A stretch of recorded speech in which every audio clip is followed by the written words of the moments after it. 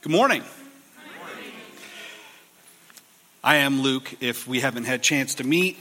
I'm one of the pastors here at Frontier and also am in the church planning residency here. We're going to be, for those, most of you know this, but we're looking to launch out Emmaus Church up in Ankeny next, maybe springtime. We'll see what the Lord does, but we're looking at 2023 to launch out Emmaus Church here out of Frontier, which is exciting. And just as a quick update, we've been meeting as a core team weekly, and it's been super encouraging. The team that has assembled, we may not look pretty on the outside, but when you come in on the inside, it's been great. I've just enjoyed sitting on my couch watching everybody laugh, enjoy one another, and build community together. And I feel like the time that we have spent so far, for me, it's been really life-giving and encouraging. And anyway, continue to pray for us. We need your prayers. We need God's help to do the work that we feel called to do. So continue to pray for us along that lines. If you have any questions or want to talk to me about that, I'd be happy to get coffee with you after church if you have any questions about it. But that being said, this morning we are in Romans chapter 15. So if you have a Bible, go ahead and turn there, or turn on your phone and flip there on your phone. And we are continuing. I'm going to move this, otherwise I'm going to trip on it. We are continuing our trek through the book of Romans. Has it been a year? It's been over a year. We've been over a year in the book of Romans. We finally find ourselves in chapter 15. Folks, we only got one more chapter to go, and we're going to be done. Though Cole secretly threw in an extra sermon and extended it by a week. That's how he rolls. So, yeah. So, anyway, but we're in Romans chapter 15. So go ahead and open up there. When I was a kid, I started to love fishing. I love fishing now. I do it whenever I have opportunity. And when I was a kid, I was enthralled with it, but didn't have much money. And so I would go out living on the farm that we did and find worms at night. Collect worms, put them in a little jar or container and save them for the next time I would go fishing. And my grandfather one week was visiting our home, and he said, "Hey, Lukey, you know what you should do with those worms is put them in the ice box. It will preserve them and help them be healthy and alive for the next time you go fishing." And being in middle school, I heard that, and I thought, that sounds weird, put them in the ice box. But I trusted my grandfather, and I went into the house, and I put them in the ice box. And the next day, I was going to go fishing, and I came down, and as I opened the freezer, which I thought was the ice box, I found a frozen clump of dead, iced worms. Which should have occurred to me. It tells you how I'm a little bit slow in the head, but it didn't at that time. I heard icebox and I inferred the freezer, not knowing, because I didn't grow up in the 40s, that's how people cooled what they called the refrigerators back in the day. My mother had a good laugh at my expense, laughing at me, and they still talk about that story today. But when I found this clump of frozen dead worms, I did what every reasonable person would do in that moment. I looked at them, I cut my losses, and I put them in the trash. And I went on to find new worms, new bait. The microwave, yeah, try to thaw them out.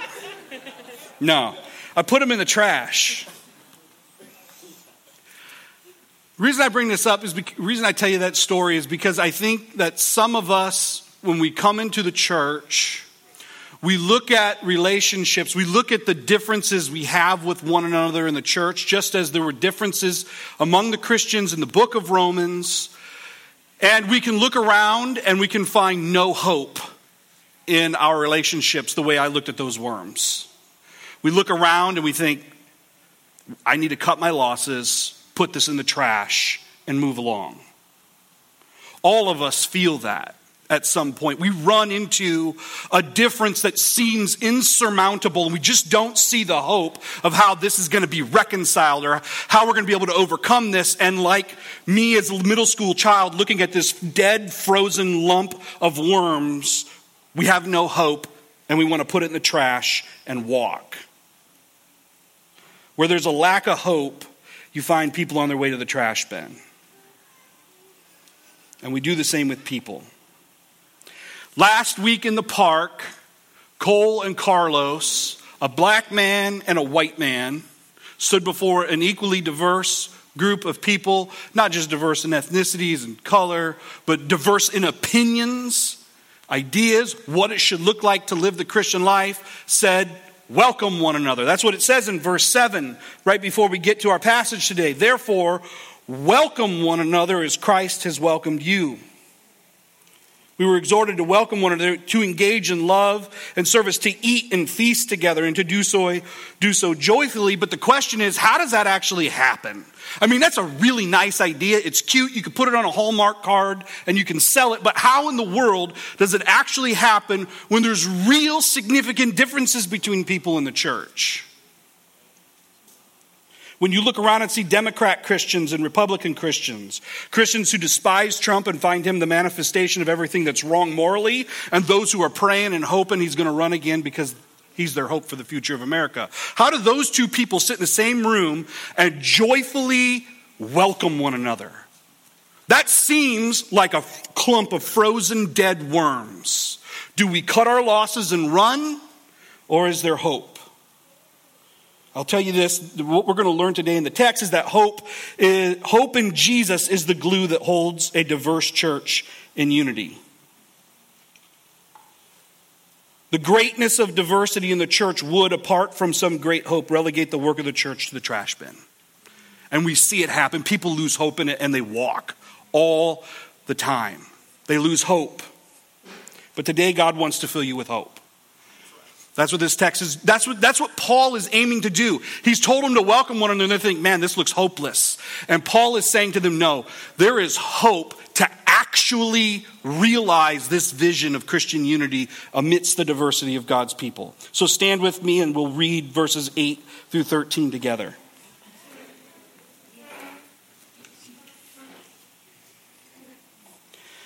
Starting in verse 8, the Apostle Paul writes to us, "For I tell you that Christ became a servant to the circumcised, to show God's truthfulness in order to confirm the promises given to the patriarchs, and in order that the Gentiles might glorify God for his mercy, as it is written, 'Therefore I will praise you among the Gentiles and sing to your name.' Again it said, 'Rejoice, O Gentiles, with his people.' And again, 'Praise the Lord, all you Gentiles, and let all the peoples extol him.' And again Isaiah says, 'The root of Jesse will come, even as he who arises to rule the Gentiles. In him will the Gentiles hope.' May the God of hope fill you with all joy and peace in believing, so that by the power of the Holy Spirit you may abound in hope." This is the word of God. You can be seated.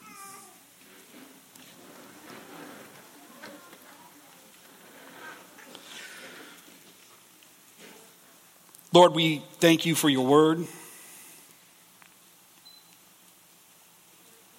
And Lord, as we come to this text this morning, we come as a people who see a divided world. And we feel that division, it upsets us, it frustrates us, and it threatens to undo our hope, and it threatens to undo the unity that is in your church. And God, we just pray and ask this morning that you would fill us with hope this morning. That we would see your faithfulness, see your power, see your work among your people, and Lord, that we would have hope to press in and enjoy unity with one another. God, I pray that you would do this in our hearts. In Jesus' name, amen. So to see the great hope for unity amidst the diversity of the church, we're just going to break this passage into 3 parts. I do this. I am the prototypical preacher. Everything is broken into 3 parts. But whatever. 3 points and a poem. Yes, that's actually what we're going to do this morning. I didn't write the poem, though. Martin Luther did, so it makes it okay. So three things we're going to see in this passage. First, we're going to see God's plan Second, we're going to see God's purposes. Third, we're going to see God's power. So God's plan, purposes, and power. Seeing these things, I believe, will give us hope so we can joyfully welcome one another and do what we were called to do last week. So first, God's plan in verses 8 and 9. We see God's plan. In verses 8 and 9, Paul wants to let the church know that God has decisively acted to make unity a reality through the work of Jesus. He wants the church to see that this is not just a shot in the dark, that this is a hope that can be held on to because God has acted to make this a reality for his people. His plans have been put into action and he has acted on our behalf. The Roman church was a diverse church. It was a very diverse church. In verses 8 and 9, you can see two distinct groups that are here in this church. You see the first, the circumcised in verse 8, and in verse 9 you see the Gentiles. Now, to deal with the first makes me sad because I think of Andrew Self. He should be here. If any of you know, Andrew Self was our associate pastor, and he was the one who exclusively taught on circumcision throughout every single time this word comes up in the text. When he was here, he'd preach it. I know. How lovely for him that when we think of circumcision, we think of him. So anyway, so I get stuck with it this morning. But we see Paul use this term to describe this group of people, the circumcised. And Paul, I believe, uses it here on purpose. He's got great intention with the use of this term. He hasn't referred to these people, this group, this way at this point. He is referring to them in this way for a strategic reason. It was a way of referring to the Jewish people in the church, the Jewish Christians. They had a culture and a religious tradition based upon Old Testament teaching to circumcise their young boys. And even though it's odd, it was a major part of their identity. It was a major part of their ethnic pride as Jewish people. Because this symbol of circumcision not only made them distinct from other nations, but it also was a testament to their faithfulness to God. Those who weren't circumcised were unclean, but they were worshipers of God. And it was built into their identity. This went to the core of who they saw themselves to be. It was a sign of their national identity. And so Paul uses this term because he wants to bring up he's putting his finger in a point of contention here. He's putting his finger in a wound, something that would have worked to divide the church. And he calls them this. He calls them the circumcised. But then he also in verse 9 talks to the Gentiles. He says that there are Gentiles in the church. The Gentiles are the non-Jewish, primarily Roman people in the church. People who are not circumcised. They did not share in the national identity and religious and ethnic pride of the Jews. And thus their lives look very different. Their lives looked very different from the Jewish people. They have a very different culture. They not only did not get circumcised, they weren't concerned about eating the meat that was sacrificed to idols that Paul had just talked about in Romans 14. They were not sitting around like the Jews would do and debate genealogies because that was just outside of the culture and ethnic experience of the Roman people. Moreover, they were probably dismissive of the Jewish identity, not being really moved by their fidelity to Old Testament laws. They had just a very different value system from the Jewish culture. And Paul has spent the last couple of chapters counseling these two groups on how to love one another, get along, and be unified amidst that diversity of ethnic and cultural experience. And he gets to the climax of his appeal to them in verse 7 by saying, welcome one another. And the question is, as we've already alluded to, is there really any hope for that to happen? You've got a people who to the core of their being believe that circumcision is part of their identity. And then you've got a group of people over here who claim to love Jesus and they're not and they don't care about it. How in the world are these two groups going to be able to come together?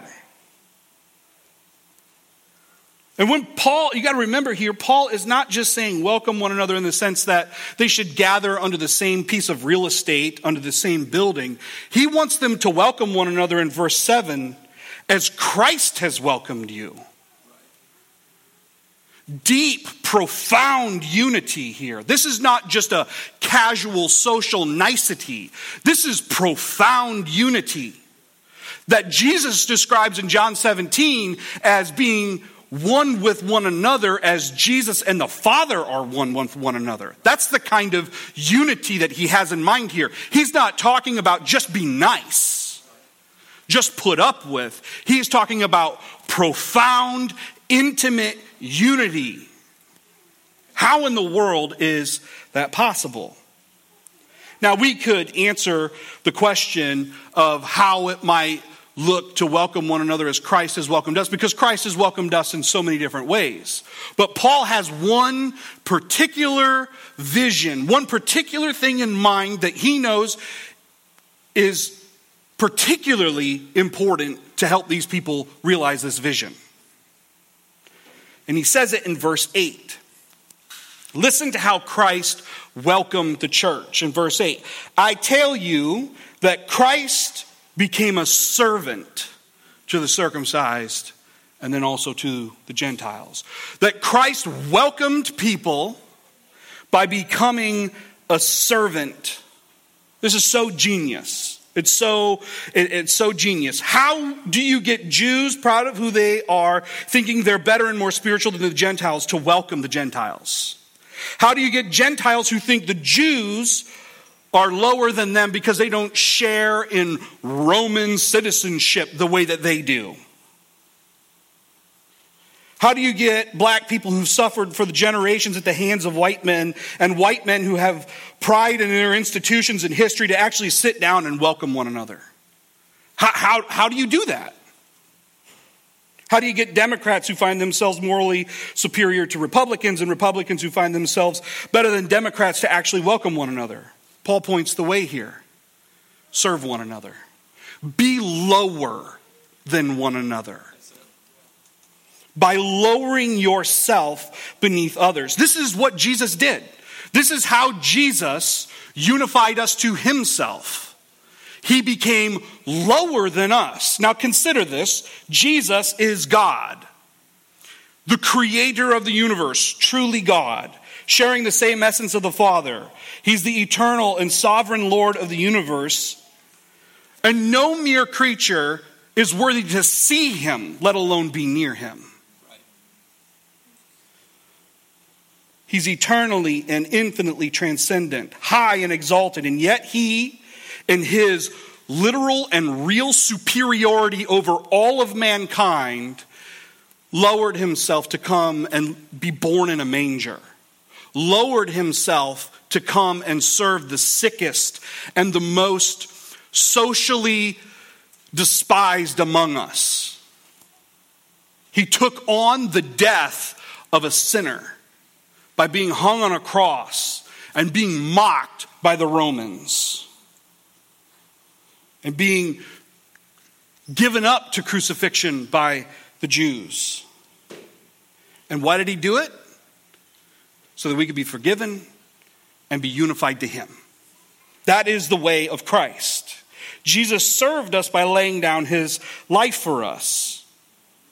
And we see here more specifically that he laid down his life and he served the Jews and the Gentiles. He laid his life down and served not only Jews and Gentiles, he laid his life down and served black people and white people, Republicans, Democrats, and all the other ways in which we fracture in our relationships. God's plan to unite the nations was not to stand above us and yell at us and threaten us. You better figure it out, people. But he came down to us and served us and united us through service. When he got among his disciples and sat in the upper room to eat with them, he puts on a towel and gets down and he washes their feet, and he does the job of a slave to his disciples. And not only that, he welcomes us by grace. This is so important that we're brought into this not because He doesn't do this because we've done anything to motivate him to do this for us. We've not done anything to impress him, to move him to say, oh, I want to go down and serve those people because they're so great. He does it by grace. Despite the fact that we have sinned against him and offended him, he chooses to act in grace toward us. And because of this is so key to understand, because if you don't understand that, then what you will think now is, well, in order to make God happy with me, I need to go out and serve other people. And what Paul wants us to understand in verse 7 is you're already welcomed. You're already welcomed, and so you welcome others out of being welcomed by Jesus.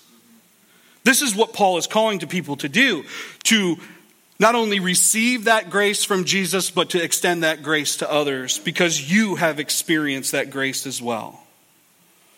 And Paul wants us to see this is the strategy. This is the means to realizing this vision, to get on our knees and serve one another. And we do this as a church. When I look around this church, I see this everywhere. We sign up for meal trains all the time.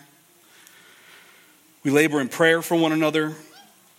When Theoden Waddell goes up to Josh Stanton's house and chops wood to clear trees, he enjoys it. He's weird, right, Theoden? When small group leaders, community group leaders give up their homes to the tyranny of frontier children. When you choose to give a soft response in an emotionally tense conversation on big subjects that we would disagree on. When we labor to assume the best of one another and treat our differences as occasions to serve rather than to indulge ourselves at one another's expense. This is stuff I see all over Frontier. And so this is not a get your act together Frontier. We can celebrate as a church. We've got room to grow. We've got room to grow here, but I celebrate the fact that there are evidences of God's grace at work among us all over the place. The reality is, though, this is hard. This is really hard. Becoming a servant to people who are different from you is hard, and it's okay to admit that. And if you don't think it's hard, then you probably haven't done it. So Paul wants to press deeper. He doesn't just want to show us the pathway here, the work that God has done for us in Jesus to make this possible. He wants us to see Christ's service is couched in God's purposes for us.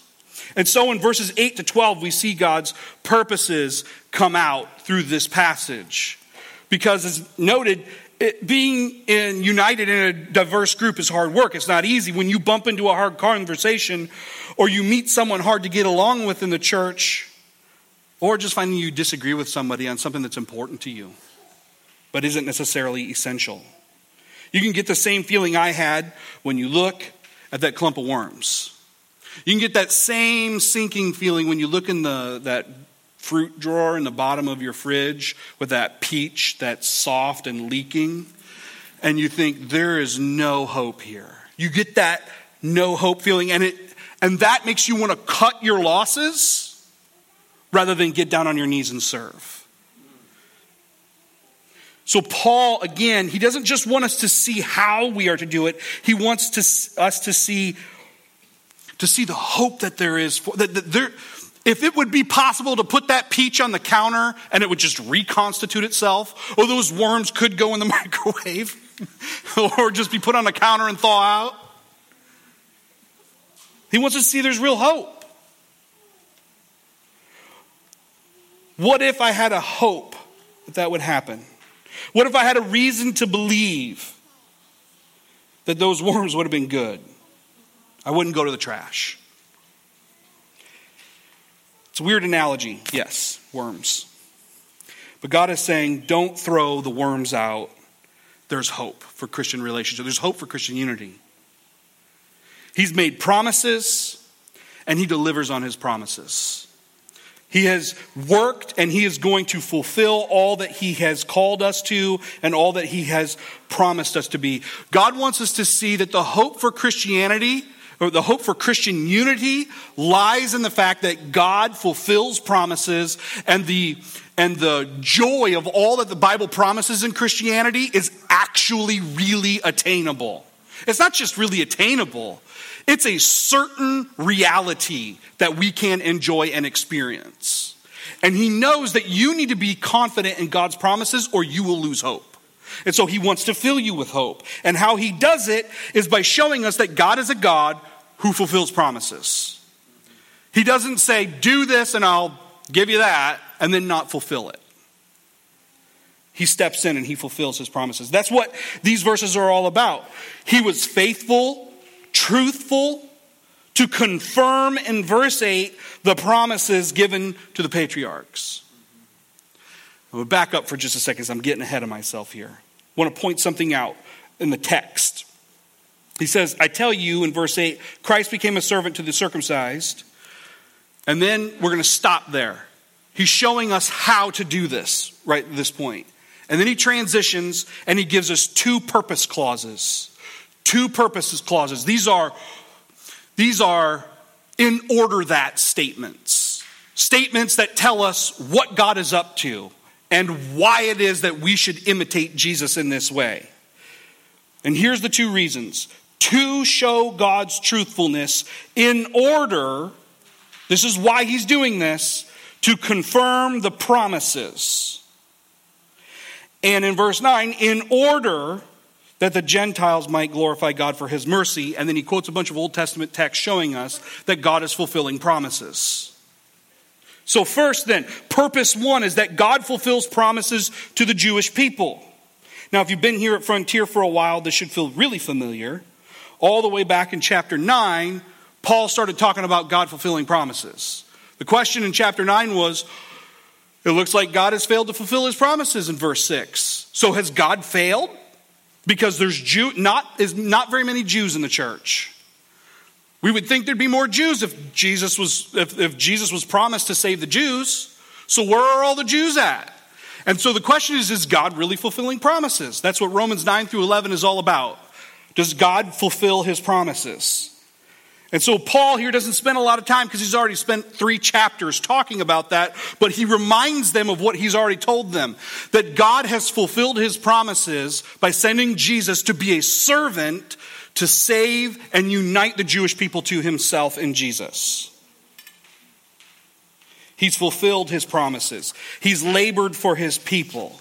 And the Jewish people can be reminded, oh, there's hope. God fulfills his promises. Look what he's done for us in Jesus. That's the point of this. To help them be rest assured that God is actually going to fulfill the promise for Christian unity, just as he fulfilled the promise for them in Jesus to forgive them of sin. And so he'll work to unite the church. And so they should have hope. But Paul is not done. He spends the bulk of his time here giving them the second purpose, and that is that the Gentiles might glorify God for his mercy. To fulfill promises for the Gentile people.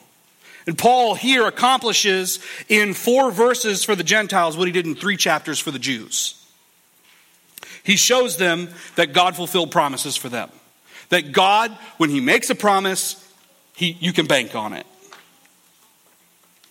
God, throughout the Old Testament, made promises to the Gentiles that they would be a part of the church, that they would be part of God's people, that he would draw them into his family, and that he would make them worshipers of God just like he did for the Jews. And this is throughout the Old Testament. And Paul wants them to see God's fulfilled promises for you too, so you can have hope. And Paul does it in the most ingenious way. He does it in the most genius way, just like he does the rest of this. He quotes from every major section of the Old Testament. Now, to you, that might not mean a lot. But to the Jews in this church, it meant everything. For the Gentile people, they're like, a quote from the Old Testament, great, God fulfilled a promise. For the Jews, they want to know that this is really what God's up to. And they broke the Old Testament up into the writings, the law, and the prophets. And what Paul is saying is, in all the writings, in all the law, and in all the prophets, God is saying, the Jews are going to be part of my family, and I'm going to turn them into worshipers just like I did for you. He's a smart dude.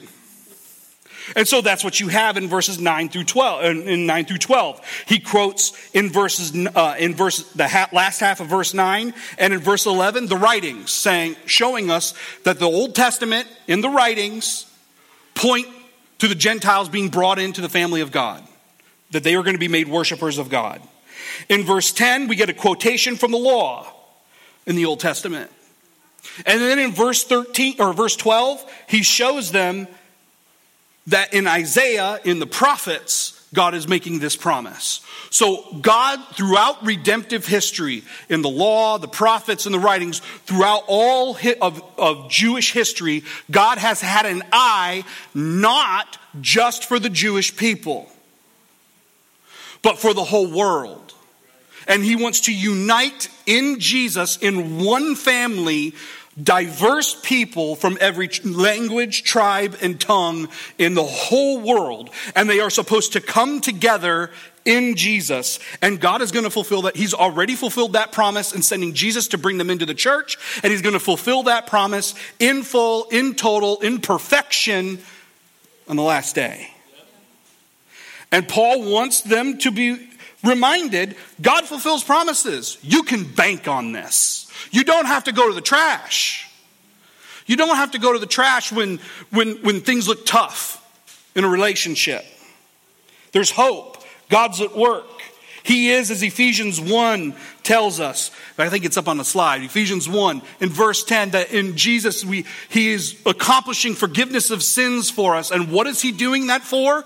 To unite all things in Jesus. Things in heaven and things on earth. He's uniting all people, all things, the trees, the plants, the rocks, the stars, the sun. It is all being united by God through Jesus in perfect unity. That is the vision that God has. And he has caught you up in it as a church. And because of that, you can have hope. Because he's not a God that fails to fulfill his promises. He fulfills them. You can bank on it. You don't need to go to the trash. You don't need to walk. You don't need to cut your losses. There's a bridge in eastern Iowa. I grew up in eastern Iowa. There's a bridge there. It's in a little town called Sebula, and it goes over to Illinois. It goes over the Mississippi. And if you've ever been to this bridge, you pull up to it and you think, ugh, I don't know if I want to cross this thing. It's rickety, it's old, it's metal, and it looks like someone who didn't pass their journeyman tried to build it. And it's got like, it doesn't have pavement on it. It's like a grate where you can see through down to the water as you drive over it. And when you drive over it, you can kind of feel it shift and move with you as you go. It feels like death is coming. But I drive on it. And why do I drive on it? I haven't driven on it in a long time, so I can't vouch for it today. But why did I drive on it all those years, especially when I was doing home health for the hospital? I drive over that thing because not only had I driven over it before and found it faithful and secure, thousands and hundreds of thousands have driven over it the same way. When you face hard realities, when there is a well-trodden, safe path, even though it looks rickety and scary, you'll walk it.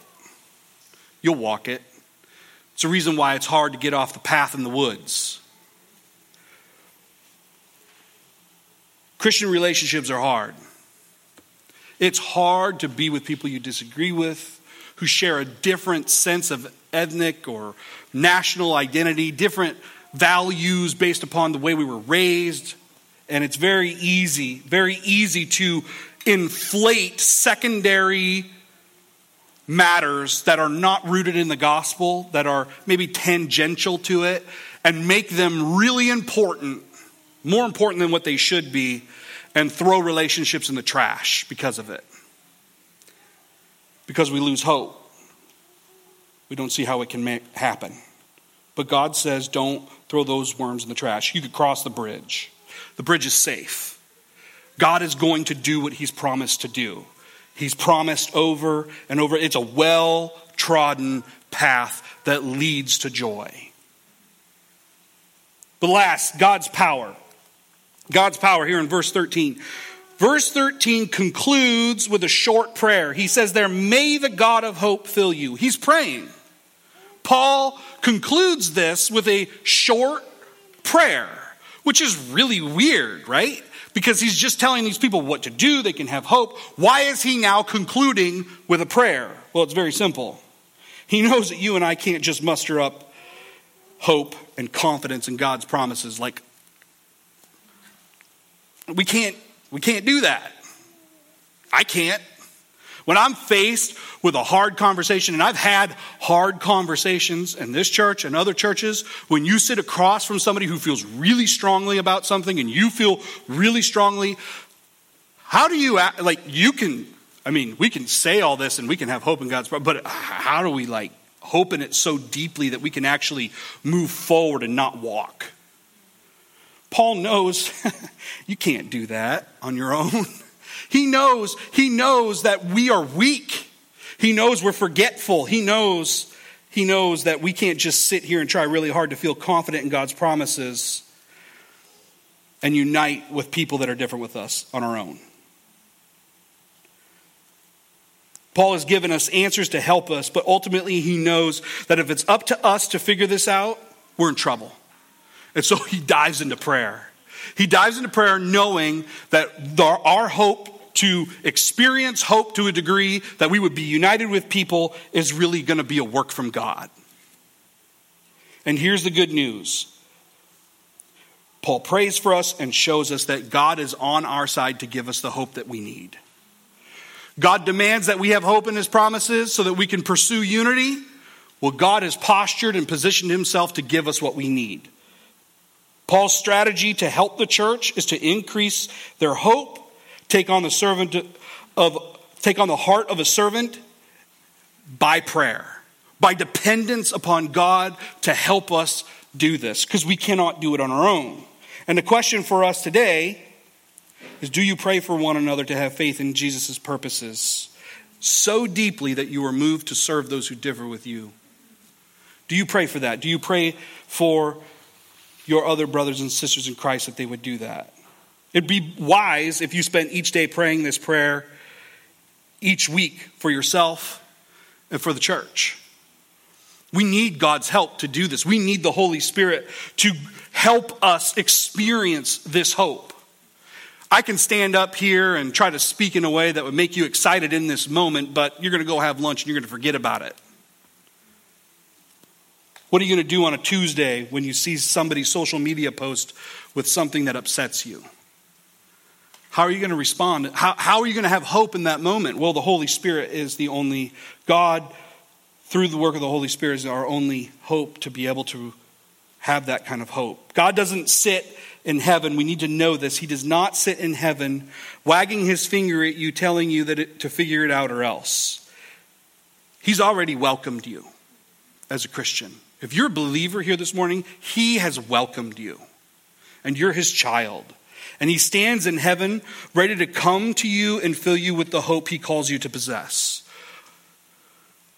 St. Augustine said it, and I quote it as much as I can because it's the best quote ever. He prays a prayer and he says, God, command what you will, but grant what you command.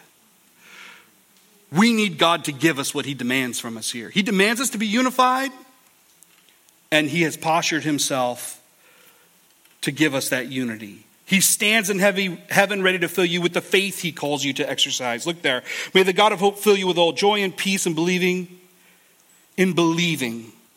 He wants to give you a heart of faith and belief that he's going to fulfill his promises. He stands in heaven ready to overfill you with the joy he demands you express, that he may fill you with all joy. He stands in heaven ready to give you the peace that will allow you to endure those hard conversations and hard relationships without feeling anxiety and a sense of dread and hopelessness. He's going to give you peace, and he's going to give you hope. He's ready to empower you with hope to serve those who are different from you. He has already shown himself to love us by serving us in Jesus. And so you can go to him knowing he is ready and postured to give you the hope you need to get on your knees and serve one another. Martin Luther, the poem, he wrote a hymn called "A Mighty Fortress Is Our God." Listen to how he describes this. Did we in our own strength confide, our striving would be losing were not the right man on our side, the man of God's own choosing. You ask who that may be? Christ Jesus, it is he. Lord Sabbath is his name. We can rest in him. From age to age the same. And he must win the battle. This is what God calls us to rest in Jesus, knowing the hope we have in him, so we can get on our knees, make ourselves vulnerable to people we're different from, and be unified with them.